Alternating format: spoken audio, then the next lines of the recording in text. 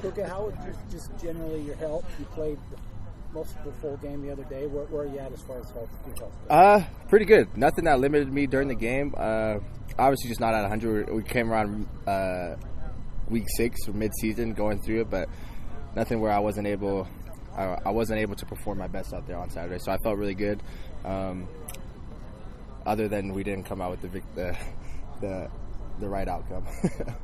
Has it been frustrating for you just to come back and then get hurt again? What's the process been like for you this season? It's been a grind. Definitely something. I wouldn't say something that I'm not used to, but my freshman year, I broke my foot and kind of went through that injury. The idea of like being separated from the game and not having an opportunity to come back. So it's a blessing to have the opportunity to kind of rehab myself and make sure that I can get back to as much as full strength as I can to go out through the season. So a little bit of a grind, but that's what makes it fun. It makes coming out to practice, when I get the opportunity to practice because I've been hurt, it makes practice more fun. So on the bright side, I'd definitely say practice has been more fun because I missed a lot of them. It seems like officials call the amount of hand fighting or grabbing between receivers and defensive backs differently. There were a couple in the Notre Dame game where it looked like you got pretty significantly grabbed. As a receiver, how do you handle that? What do you have to do to be prepared and adjust depending on what the refs are calling? That's kind of a tough one.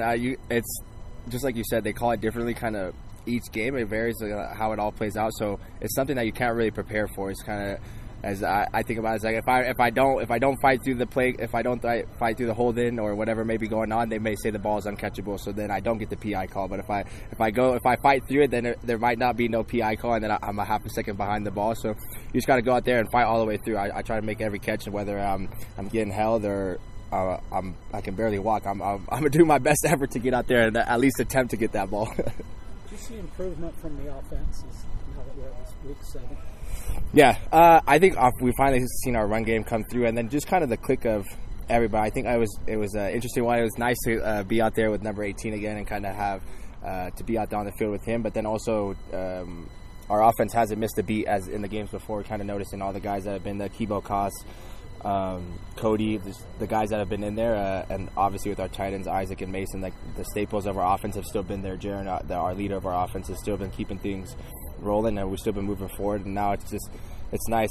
We hope, you thought at the beginning of the season that we would get all of our guys kind of, but by game 1 and game 2, and I kind of have everybody in there rolling. But it's come along right now, and we feel really good where we're at, and just kind of make sure that we keep pressing forward as we get in the later part of the season.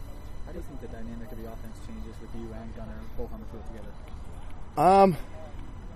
I think a little bit of a confidence thing, but it's this like something I feel like I had mentioned earlier. It's like the standard is as much as last year we coming into the season, we talked about me and Gunnar kind of set the standard for the season coming in this year, and being a veteran guy, the standard it's been changed. Cody, Kibo, and Koss, Chase Roberts, the guys that have been in there making those plays, that they've the standard has changed. And obviously in the beginning of the season we weren't running the ball as effective, so we were relying on the pass game, and those guys stepped up and made the plays when they were called upon. So that's what that was my take from my film watches.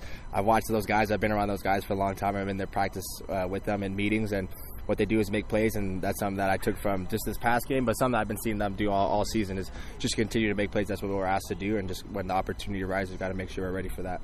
What challenges do you see from Arkansas?